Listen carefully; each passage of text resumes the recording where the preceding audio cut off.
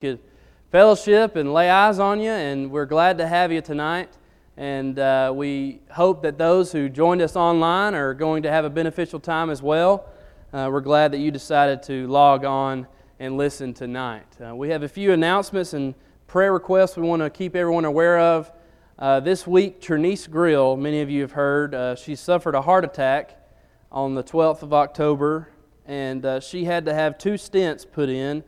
But she could come home as early as tomorrow, they're saying. And so please keep Scott and the kids in your prayers as they go through this tough time with Trinice. And we love Trinice and want to get her back to her normal health. You can also visit our health update page for any other posts and latest on any others that we need to keep in mind as we go throughout our week. We have a few announcements. I want to remember October 25th, we're going to be having our Sunday night assembly.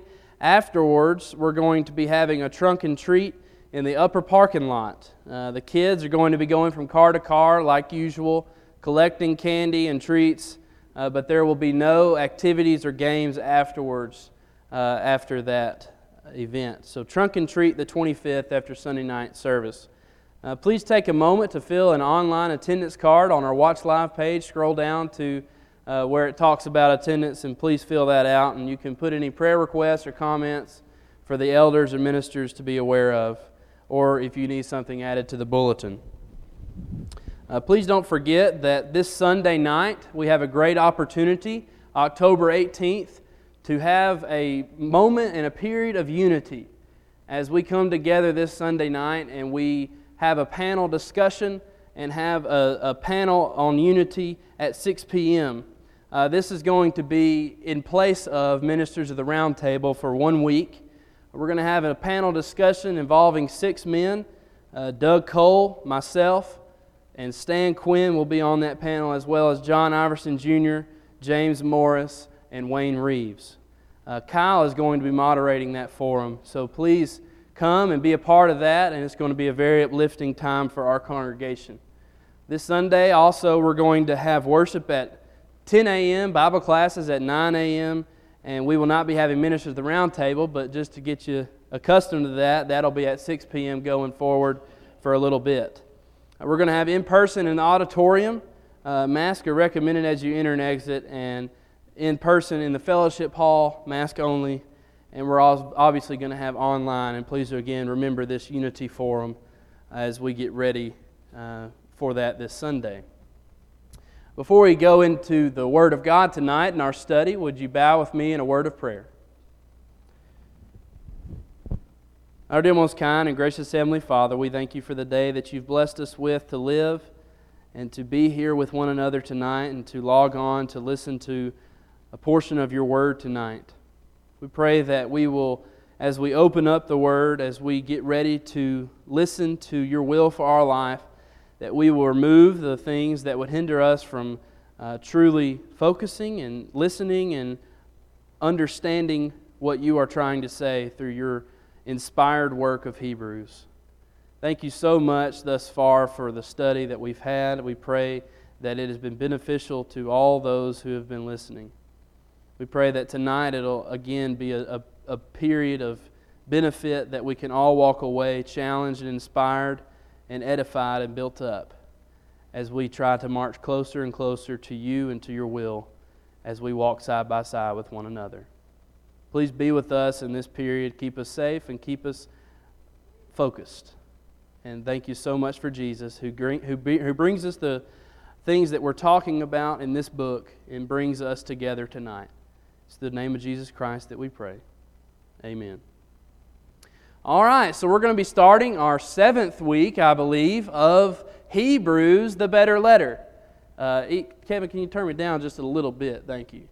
Hebrews, the better letter. As we get into this text tonight, we need to remember some of the things that we've talked about last week and the week before that, before we just get into our text tonight in the book of Hebrews. Last week, we began the discussion on how Jesus gives us a better hope. Last week we were in Hebrews chapter 6. As we went through that chapter, we talked about how Jesus, the writer of Hebrews, is no longer going to be comparing Jesus to these Old Testament heroes anymore throughout the rest of the book of Hebrews. Instead, he's going to be comparing Jesus and the new covenant to the old covenant and the theological foundations found in the old law compared to what it is now in the new law. If you'll remember last week, we also talked about, remember, Jesus is greater than all these different people, all these different heroes, all these different people that they looked up to. And we talked about that last week. And He is greater than all of these individuals, all these heroes, all these different groups of people because, as Hebrews 2 and verse 8 says, He has put all in subjection under Him. He left nothing that is not put under Him. So this is what we've been studying about so far in the study of the book of Hebrews. And tonight we're going to be talking about a whole nother subject in chapter 8. But specifically last week, as we talk about and remember what we were talking about, we looked at how the audience needed to leave the elementary principles. They needed to leave the first oracles. They needed to progress in their faith, in their knowledge of Christ. We saw how hope is the anchor of the soul, right, in verse 19. We saw how the hope that we have in Christ is sure and it is steadfast. We discovered our hope is in Jesus Christ. Our hope is located in heaven, and we get to partake in this hope because of Jesus' eternal high priesthood, according to the order of Melchizedek. However, we realize that it does not matter how great the anchor is, how great the anchor that Jesus gave us, how great this hope is, if our boat is not built to withstand the storm.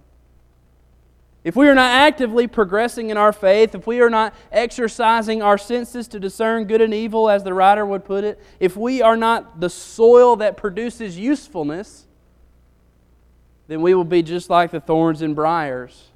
We will not be able to withstand the temptation, the devices of Satan, or the storms of life that might come, no matter how great our anchor given to us by Christ may be.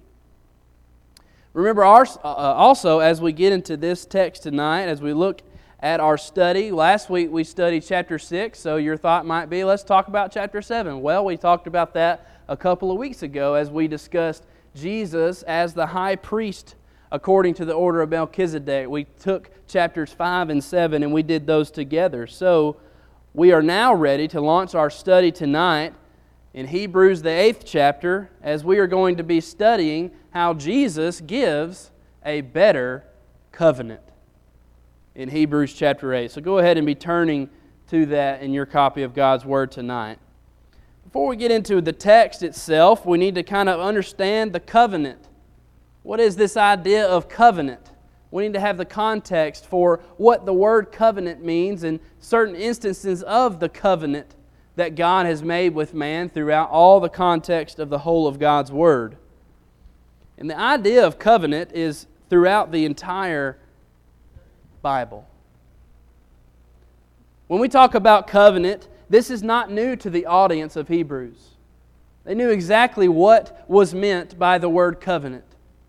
I hope it's not new to our audience tonight, because if you've been in the church, if you've been studying the Bible any amount of time, it's possible, it's even probable that you've heard the word covenant. Because of the Old Covenant, because of the New Covenant. We hear this word all the time, but we may not understand what exactly it means. But throughout God's Word, we see multiple covenants taking place between God and man. And as we get into this discussion, we got to understand again, to have our greatest asset to understand the book of Hebrews, our greatest supplemental reading, our greatest commentary on the book of Hebrews and understanding it is what? The Old Testament. So let's go back to the Old Testament and study for a little bit about what this idea of covenant means. Well, first of all, the Greek word for covenant is diatheke. And this idea, this definition would be a will, a testament, or agreement containing certain privileges and responsibilities. This is the idea of covenant. It's a will, it's a testament, or it's an agreement between two parties. And they're going to be containing privileges and responsibilities. The word covenant, diatheke, is used 21 times in the book of Hebrews alone. 21 times this one word is used as the writer of Hebrews goes throughout his book. And this idea is a legal agreement, really. This is a legal term. So as we understand, this is very serious. It's a contract between two parties. My question tonight is, can we make covenants with one another? You and I, as we are on the same level, no one is more superior to me as I am to you. We are both on the same level. Can we make covenants with one another? Absolutely we can. Now, we might not phrase it that way. We might not use, I just made a covenant with this person. That's a little antiquated, isn't it? It's a little odd. It's a little weird language for us to think about in our context today, but we definitely could make a covenant with each other today. However, we want to explain and understand exactly what a covenant was in ancient times. In the biblical times, in the Scriptures, what would a covenant consist of? What would it be about? Well, in ancient times, we know that a covenant was made by the superior and was simply given to the inferior. The lesser would be the one that accepted the demands, the responsibilities. And by doing so, because of his acceptance or submitting to these responsibilities, the superior, the greater, would promise to take care of them, the lesser. So let me explain that again. The covenant that we find in the Bible in ancient times was given to the lesser by the superior, God giving it to man.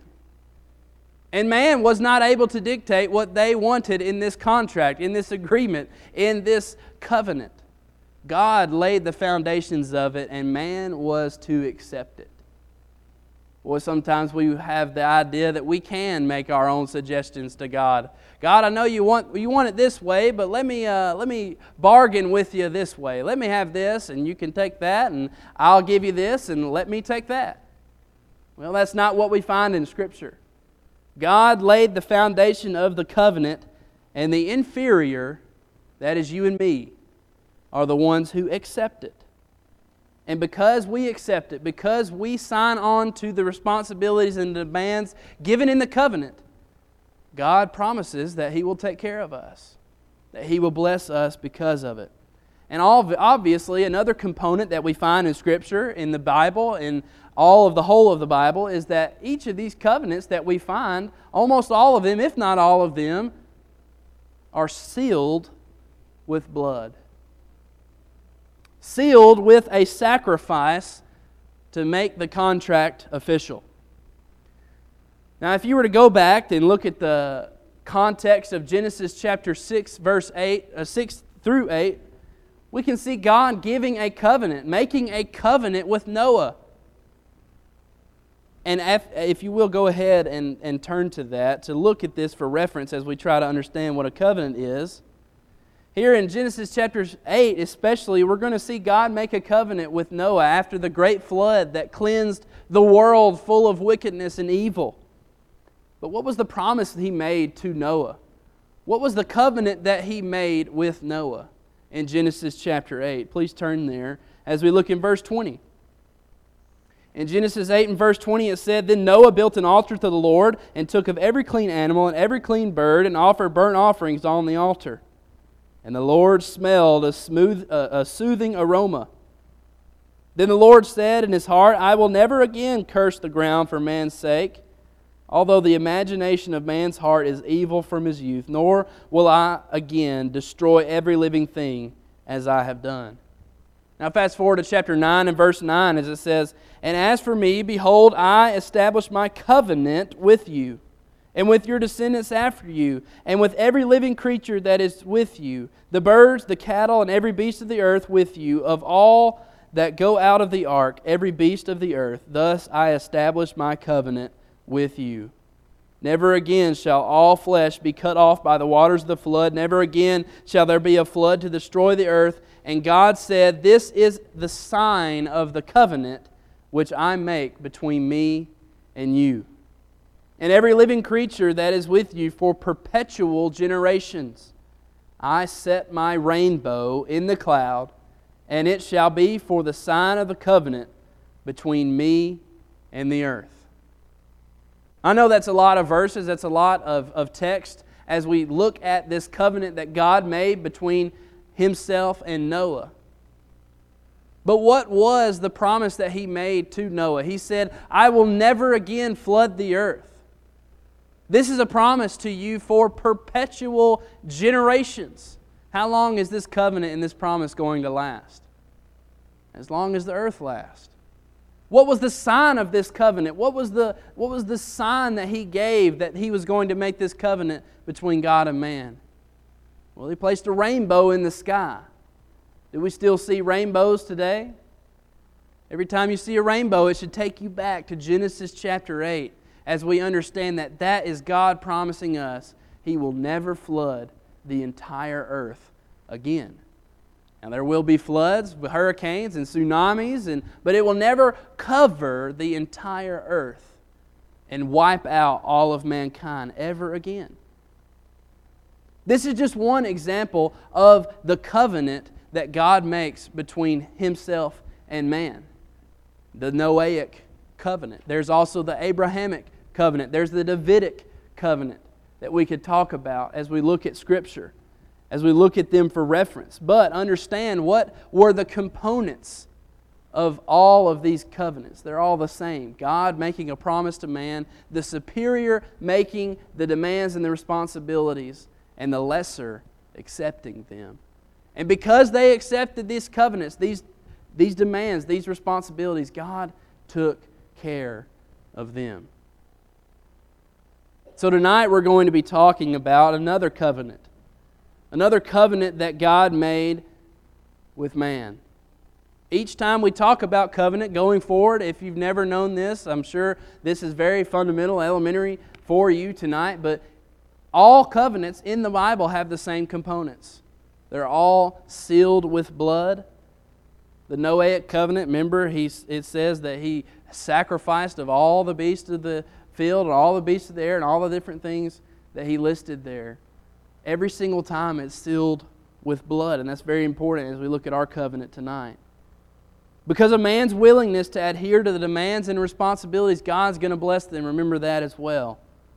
But tonight, the writer of Hebrews is going to be comparing the Mosaic covenant to the covenant found through Jesus Christ. So go ahead, as we set that tone for tonight, go ahead and be turning to Hebrews chapter 8 if you're not already there. Look back at chapter 7 and verse 22. This is the first use of the word covenant, diatheke.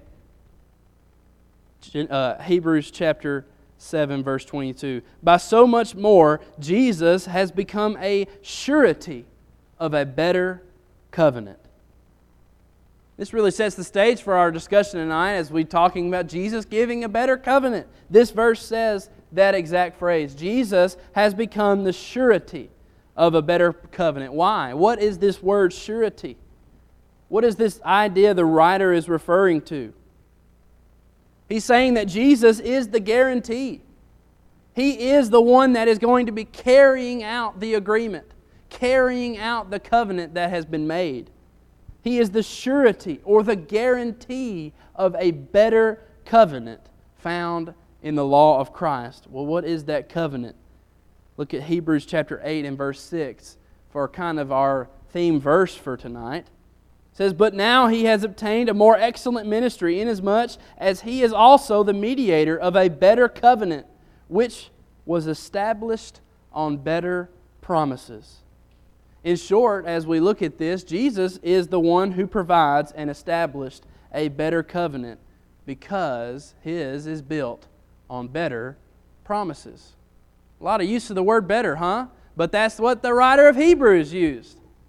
Jesus is a better high priest. Jesus is gives a better covenant because of its better promises. That's why our study is Hebrews, the better letter. With that, we're ready to get into our text for tonight in Hebrews chapter 8 and verse 1. As we look at it, it says, "Now this is the main point of the things we are saying. We have such a high priest who is seated at the right hand of the throne of the majesty in the heavens, a minister of the sanctuary and the true tabernacle which the Lord erected, and not man." We'll stop right there. I love how the writer of Hebrews always gives a summary of the things he has said. A lot of times he uses the word therefore. Sometimes he only uses the word for, but he's always connecting and always clarifying and always explaining what he has just said. And I think this might be the most emphatic way he's done that so far. He starts out by saying, hey, listen, this is the main point of all the things I've been saying. Again, remember in chapter 7, he's talking about the high priesthood according to the order of Melchizedek. In chapter 6, he had to take a break to where they could ever understand what in the world he was talking about in the first place. And in chapter 5, again, he's talking about the high priesthood according to the order of Levi or Aaron. So in chapter 8, to begin a whole new discussion, he's saying, listen, I'm going to close this off. This is the main point of all the things I've been trying to say in the last 3 chapters, in the last 3 pages of your Bible maybe. This is what I've been trying to say. We have such a high priest who is seated at the right hand of the throne of the majesty in the heavens, a minister of the sanctuary and the true tabernacle which the Lord erected and not man. There are so many different examples that the writer of Hebrews gives about how Jesus is the high priest. Well, this is the final one. This is the main point, the main matter of he's been trying to get at. He's trying to say, look, this is what I've been coming to. Basically, in a nutshell, this is what it's all been leading to. And the first reason that we're going to be studying tonight as to why Jesus gives and provides a better covenant is because Jesus is such a high priest. It says, because we have such a high priest. What is this high priest that we have? We've talked about him a lot. We've talked about a lot of the different things about the high priesthood. But our high priest is such a high priest that it says he is seated at the right hand of the throne of the majesty in the heavens. He is seated at the right hand of the throne of God. What is this idea of being seated? Well, in the ancient Near Eastern culture, if you were to look at the different images that maybe the Egyptians wrote in hieroglyphics or other pagan cultures wrote about or drew about, we'll see their different gods. The different gods that they had in their different cultures, all the pagan gods. And in almost all these images, they're seated. And the other followers and the people that worship them were standing. In our culture, those who stand have a lot more dominance, a lot more, what's the word I'm looking for? A lot more, there it is. I'm out of words. Power. There's one. The one who are standing has a lot more power. I think I'm sitting. That's why I don't have the power I usually, Authority, absolutely. Thank you, Todd. Those who are standing in our culture have a lot more authority. But in the ancient Near East, in the biblical times, those who are seated have a lot more authority. And here Jesus is said to be seated at the right hand of the throne on high. He is exalted. He is superior to all others. And it is very evident by this verse. Not only is He seated, in this heavens, it matters where He is seated. It says He is at the right hand of the throne of the majesty in the heavens. You ever heard the phrase right-hand man? Well, He's my right-hand man. Jesus Christ is God the Father's right-hand man. He is at the right hand of the throne of God. And it says He's been made this minister of the sanctuary. Let's talk about that as we continue. But before we progress, remember, the covenant that we get through Christ is better than, because we have such a high priest. Let's continue in our text. Verses 2 and 3 say, we're going to repeat the verse 2, a minister of the sanctuary and the true tabernacle which the Lord erected, and not man, for every high priest is appointed to offer both gifts and sacrifices. Therefore it is necessary that this one also have something to offer. For if he were on earth, he would not be a priest, since there are priests who offer the gifts according to the law, who serve the copy and shadow of the heavenly things. As Moses was divinely instructed when he was about to make the tabernacle, for he said, "See, you shall make all things according to the pattern shown you on the mountain." That's a lengthy verse, but there's a lot to be said about this passage. Someone once said, Lightfoot said, Christ is the real priest in the only real place where sin can be dealt with. And that's heaven, in the presence of God. Notice what he's saying here. Jesus Christ is the real priest in the real place, in the only real place that sin can really be dealt with. Sin cannot really be dealt with here on earth. Sin has to go before the throne of God to be forgiven. And all these different sacrifices that were rolling forward and forward and forward throughout the Old Testament, they were going before God, but they could not go before God because the perfect sacrifice had not been given. So they just rolled forward and forward and forward until Jesus, who in the real priesthood, in the real place where sin can be dealt with, He dealt with it in heaven among the presence of God. Notice going back to verses 2 and 3, no one else has ever mediated a covenant or a law from the very presence of God. Moses mediated his covenant at the tabernacle and all throughout the wilderness as he walked about, and all throughout the Old Testament the covenant was mediated. It was carried out in the temple in Jerusalem, in Zion, right? But no one has ever done it from the very throne room of God, but Jesus Christ has.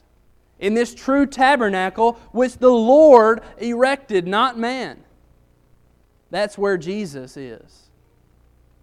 That's where Jesus mediates from. What is this sanctuary, this tabernacle that has been built by God alone? That's heaven, right? In chapter 4, we talked about it being the place where the saints would rest. In chapter 11, we're going to be talking about it as this better city. In chapter 12, we're going to be talking about it as this unshakable kingdom. But remember back to chapter 5 and verse 1 when it talks about the qualifications or the work of a priest. Here again we're seeing that the writer of Hebrews is giving one of these qualifications again by saying the priest has to be the one that offers something. So he's saying Jesus must have offered something to become high priest, to be high priest. Well, we've talked about this a little bit a couple weeks ago. What did He offer? Well, the text itself, if we were to just look at this text, is kind of ambiguous. It doesn't really go into what He offers. It just says that He has to offer something. He has to offer something. But what does He offer?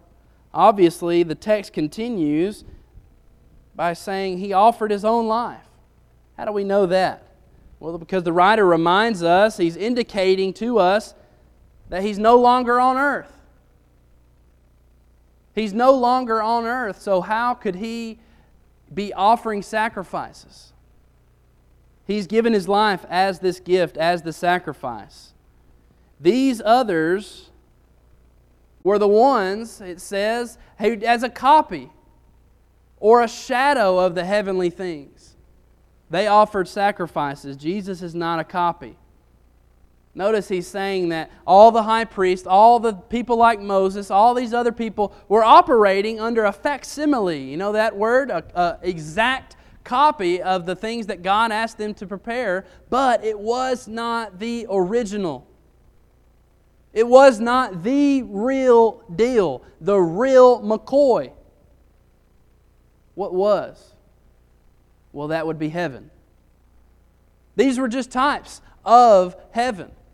These copies, these shadows, the tabernacle, the temple that they built, these were just shadows. These were just copies of what God had in the heavenly places. So the writer of Hebrews is telling them Jesus ministers from a better place.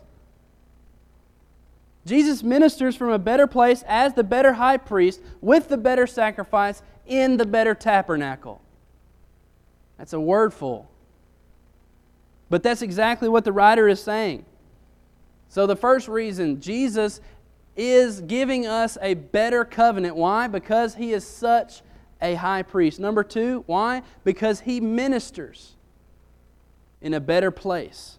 And number three, the third reason Jesus gives us a better covenant is because His covenant is established on better promises.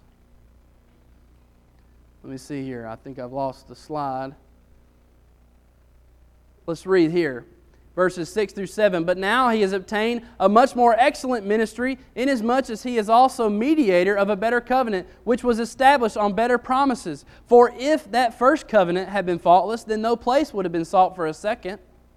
Because finding fault with them, He says, Behold, the days are coming, says the Lord, when I will make a new covenant with the house of Israel and with the house of Judah, not according to the covenant I made with their fathers in the day when I took them by the hand and led them out of the land of Egypt, because they did not continue in my covenant, and I disregarded them, says the Lord.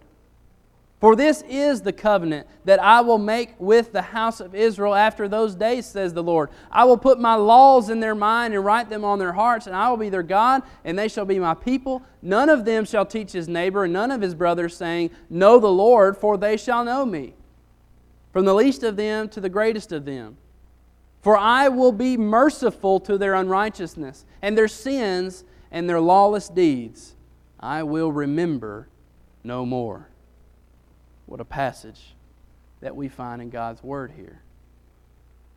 When it comes to this new covenant, when it comes to this better covenant, we see that Jesus in chapter 7 and verse 22 is the surety of it. And in chapter 8 and verse 6, He is the mediator of it. He is the mediator of this better covenant and the surety of it. Now the text is going to go on to explain how the former covenant had faults. The former covenant had faults. In verse 8, finding fault with them, He says, Behold, I'll make a new covenant. The old covenant, the old law, had faults about it. And He's going to mention this prophecy that you can go back and find in Jeremiah chapter 31 and verse 31 through 34. Jeremiah, in the times of Jeremiah, this prophet that wept, that wasn't listened to, no one listened to him at all, he prophesied that this would happen. That God was going to establish this new covenant between man. This covenant would be a whole lot different. This covenant was going to be one that could not be disregarded. It says that they disregarded His last covenant. Verse 9, they did not continue my covenant, so I disregarded them. The same way that they disregarded God. This covenant is going to be different because it's not going to be one that you have to fully explain and fully talk about. It's going to be written on their hearts and minds. You're not going to have to explain. You need to know the Lord because they're going to know me. Not only that, He promises that this covenant is going to be built upon mercy, on forgiveness. That He's going to forgive our sins and our lawless deeds, and He will remember them no more.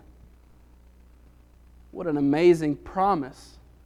What an amazing prophecy that Jeremiah gives all the way back in Jeremiah chapter 31.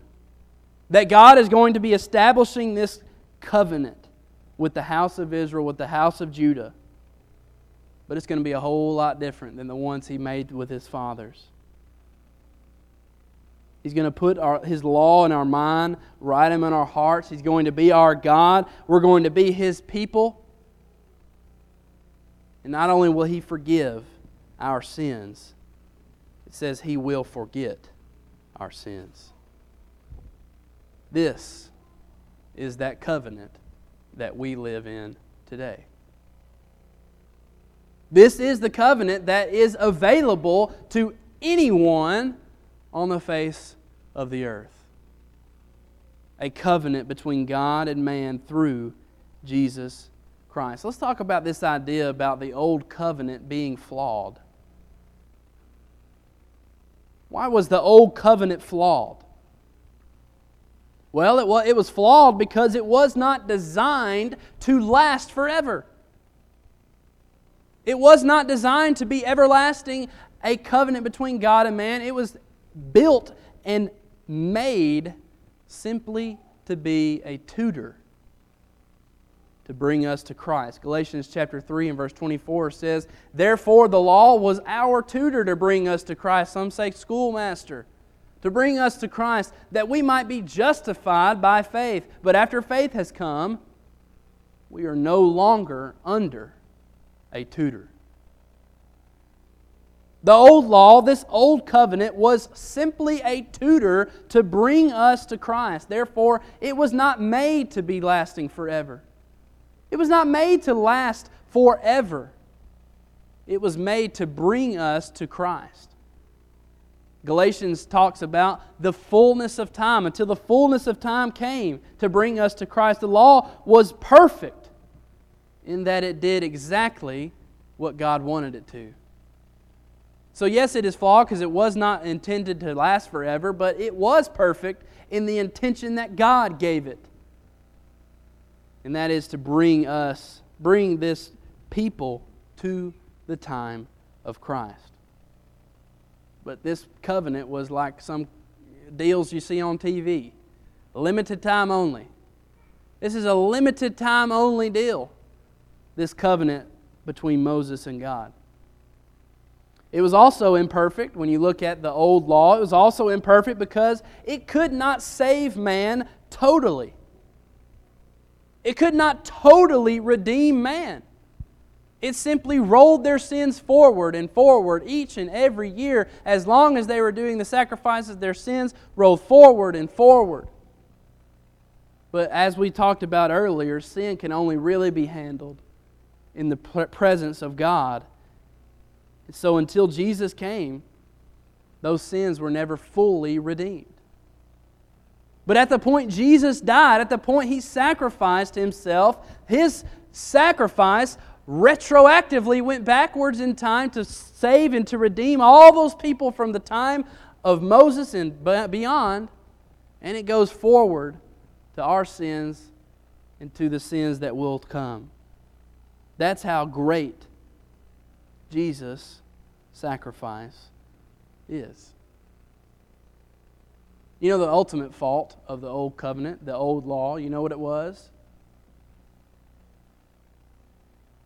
The people that had to follow it. The ultimate fault and the ultimate shortcoming of the old law was the people trying to fulfill it. You know, there are 613 some odd commands that we find in the law of Moses. 613 some odd commands in the Old Covenant. Guess who could fulfill them all? Only one. Only one person in the history of the Old Covenant could fulfill it. And that was Jesus Christ. The new covenant that Jesus offers is attainable. It is possible for all the followers because Christ has taken the heavy burden away from us and has set the example for all of us. So because of all of this, because of all the things we've talked about, because Jesus is such a high priest, because Jesus ministers from a better place, and because Jesus' covenant is built on better promises, we can know that we have been given a better covenant. These are the 3 points that we see in the chapter 8 of the book of Hebrews. Because of all these things, because He is such a high priest, because He's from a better place, because He's built on better promises, because of all of that, we have a better covenant. And let's listen to what's going to happen to the old one. Verse 13. It says, in that He says, a new covenant. He has made the first obsolete. Now what is becoming obsolete and growing old is ready to vanish away. Jesus, in and of Himself, utterly destroyed and abolished and has made the old covenant, the old law, obsolete. To the point that it is vanishing away. Let's go back to read this prophecy of Jeremiah in verses 8 through 12. Just look at all of the things that the covenant that was to come. I love how the writer of Hebrews, he doesn't go on a big list or a big explanation of, like he did between the angels and Moses and Joshua and all these things. He simply just lets the prophet Jeremiah speak for how great the new covenant is. By saying all the things that Jeremiah said, he gives that quote. Basically, here are the things that Jeremiah talked about. The new covenant is going to be built on hope. The new covenant is going to be built on hope that God is going to make this new covenant between Israel and the house of Judah. The second thing is that God is going to be building this covenant on the hearts and the minds of the people.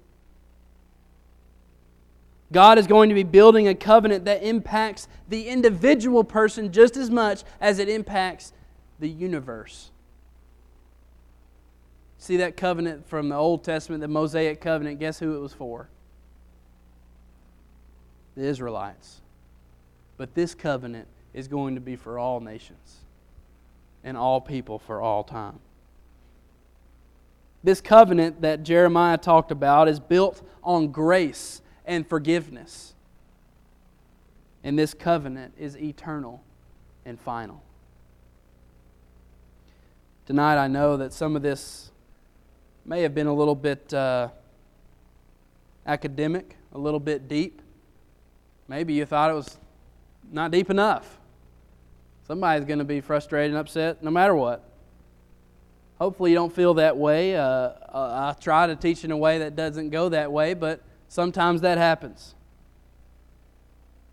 But as the Hebrews writer said in Hebrews chapter 8 and verse 1, now this is the main point of the things we're saying. Allow me to say that tonight as we look at our application. As we look at the main point of what we are trying to say tonight in this study, the main thing is that the covenant found in Jesus Christ is better than any covenant that God has ever promised to any other being in the history of mankind. The covenant that we find in Scripture through the book of Hebrews, through the New Testament, it is so infinitely better than any that has come before. And there will be none coming after. The covenant that God has made through Jesus Christ is the final covenant. It is the final covenant between God and man, that God is going to establish this promise, these responsibilities that we are to, as the inferior, submit to. And yes, it was sealed by blood. Jesus Christ's blood was shed on the cross for all of us. His sacrifice, His blood, every drop was the seal of the covenant that God is making between you and I and Him tonight. Tonight I want each of you, as we think about what it would be like to be a first century or throughout the Old Testament Hebrew person. Just the average Hebrew person that we find in the Old Testament. Imagine what that would be like with me. Sure, they were the chosen race. They were the chosen nation of God. They were God's special people. In fact, they were able to witness His power. They were able to see all the things that God did. They had Him on their side, the Creator of the universe, on their side. They were able to defeat the surrounding armies of Canaan and many other armies like the Philistines throughout the book of Judges. They were able to witness God's greatness time and time again. And they were the beneficiaries of His power over and over throughout the Old Testament. Man, that sounds like I want to be the average Hebrew, to see God's greatness, to see God's power in action, the miraculous things that He did in their presence. Wouldn't that be awesome? That's just half the story of what it would be like to be in the Mosaic covenant. The other half of the story is much more difficult.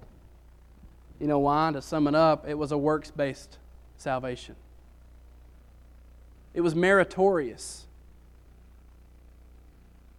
You had to earn your salvation. If you do the 613 commandments, then your sins are going to be rolled forward. If you go to offer the animal sacrifice all the time, then your sins are going to be rolled forward another year. If you fall away, then the wrath, the vengeance of God is going to be upon you, and you will fall into the enemy's hand. You'll be sent into captivity over and over again. If you don't work your way to salvation, then there's nothing else for you. Who wants to sign up for that? Raise your hand. Who wants to work their way to salvation? Who wants to earn their own salvation and have to work for it to the point that if you don't meet all the standards, if you don't meet the expectations of the 600 some odd commands that we find in the Old Testament, then you're toast. Who wants that?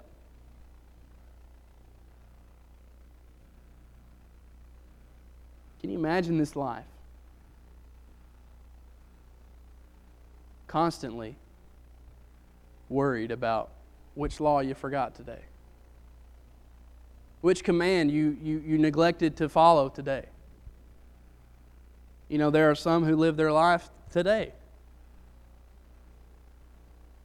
in the Christian covenant in the same manner.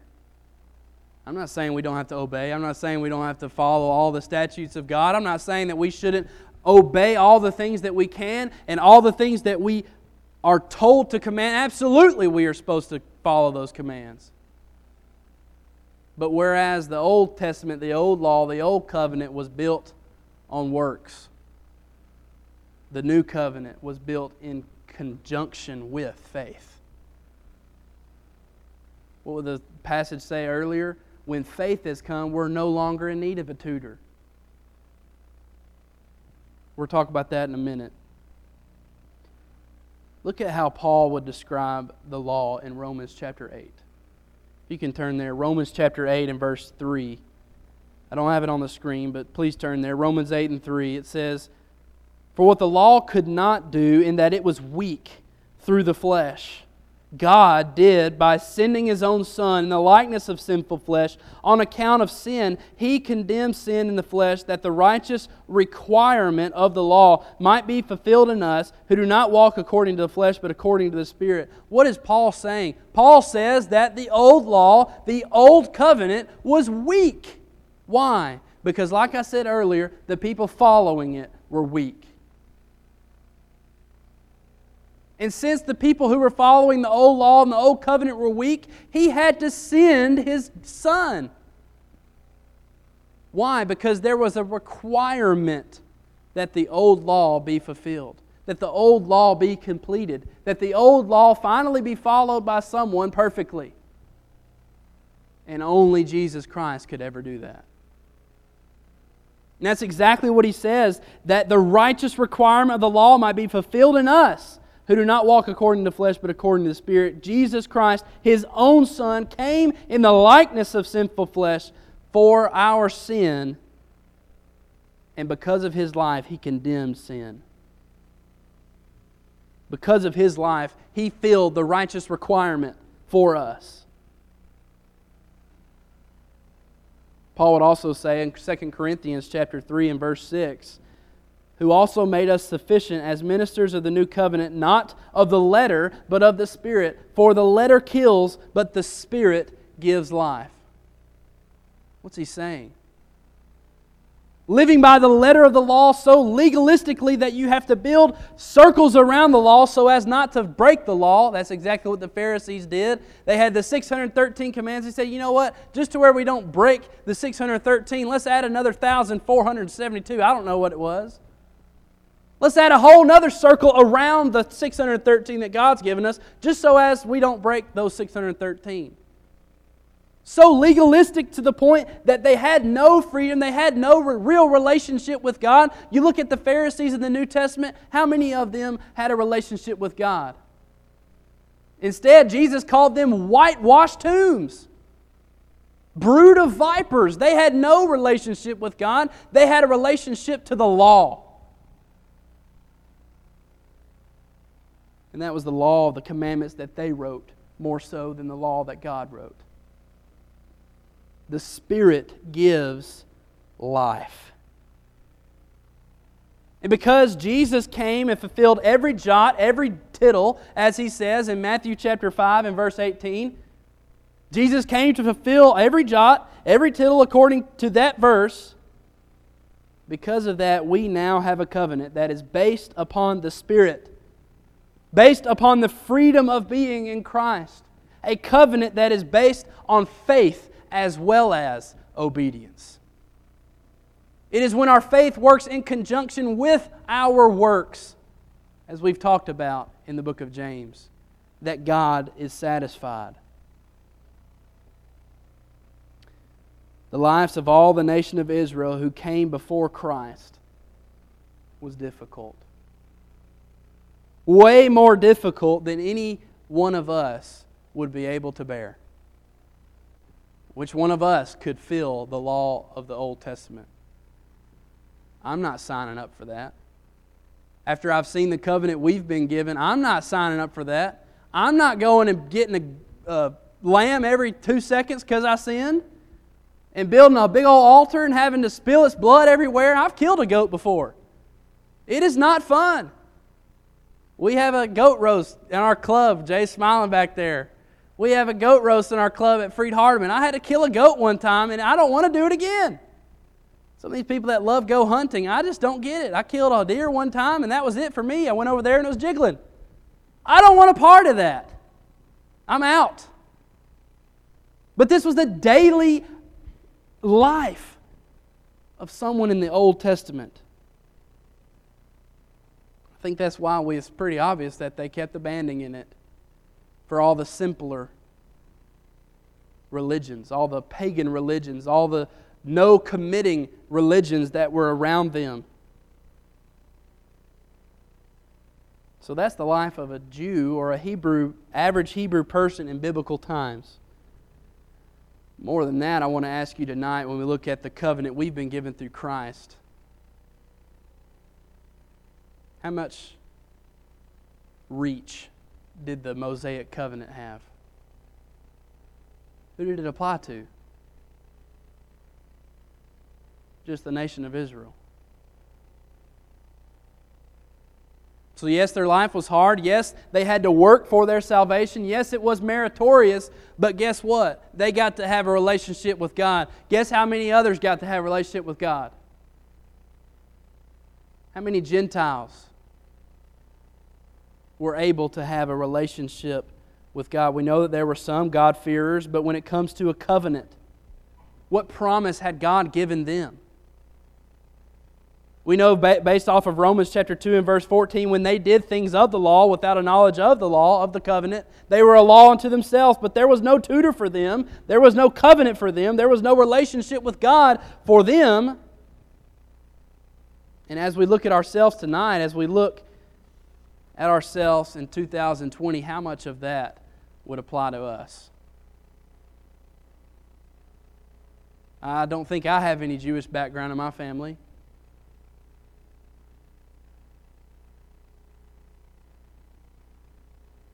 I would say all of us, if not most of us, come from a Gentile background. So when we look at the covenant of Christ, because of what Jesus did, because of His sacrifice, because of His high priesthood, because of His better covenant, He has made the old one obsolete. What a great word. Obsolete. This means never to be used again. I look at some of these new phones that we got going on. And then you see somebody pull out a Nokia. Man, that thing is obsolete. This thing shouldn't be used. God has made the old law through Jesus Christ obsolete with this covenant He's offered all of mankind. Let's look at a few verses. Let's look at our verse, first of all, in chapter 8 and verse 13. He has made the first obsolete. Now what is becoming obsolete and growing old is ready to vanish away. Colossians 2 and verse 14 says, having wiped out the handwriting of requirements that was against us, which was contrary to us, and He has taken it out of the way, having nailed it to the cross. Romans chapter 15 and verse 4, for whatever things were written before time were written for our learning, that we, through the patience and comfort of the Scriptures, might have hope. When it comes to the new law, the new covenant, this is the trifecta of verses. It has become obsolete. We are able, because of this new covenant, to have a relationship with God. Us Gentiles are able to have a relationship with God. We don't need a law of requirements that was against us. We don't need a law that was contrary to us, because He has taken it away. He has nailed it to the cross. Instead, that old law, that old covenant has become something of our learning, for our learning, to understand better the entire will of God. Because it has been made obsolete, because it has grown old, it has vanished away.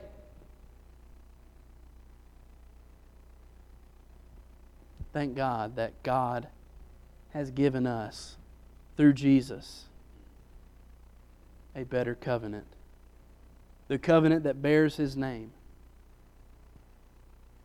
Because it is indeed better, it is indeed greater, and it is indeed superior to any covenant that He's ever offered anyone else. It's my prayer that this has convinced, it has convicted you the way it did that original audience. Can you imagine that original audience as they're sitting there reading their whole foundational life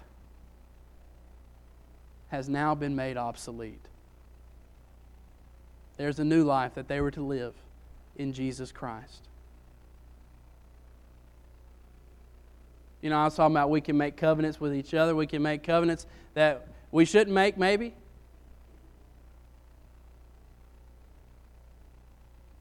But every day we make decisions. Every day we make promises. Every day we do things we shouldn't do. We should realize and understand that we should choose Jesus' promise and Jesus' covenants. Because compared to all those other things that we do, He makes those obsolete too. He makes those of no meaning as well. Again, the writer of Hebrews is trying to convince, he's trying to convict. He's trying to show them that Christ is better. And I hope that that has been the same message you got tonight. And I hope that is the message we get every night in this study. Thank you for your attention. Please remember the Unity Forum that we're going to have this coming Sunday night. We'd love for you to be there, and would love for you to be a part of us on Sunday night. We're going to be closed out in a word of prayer by Brother David Lovell.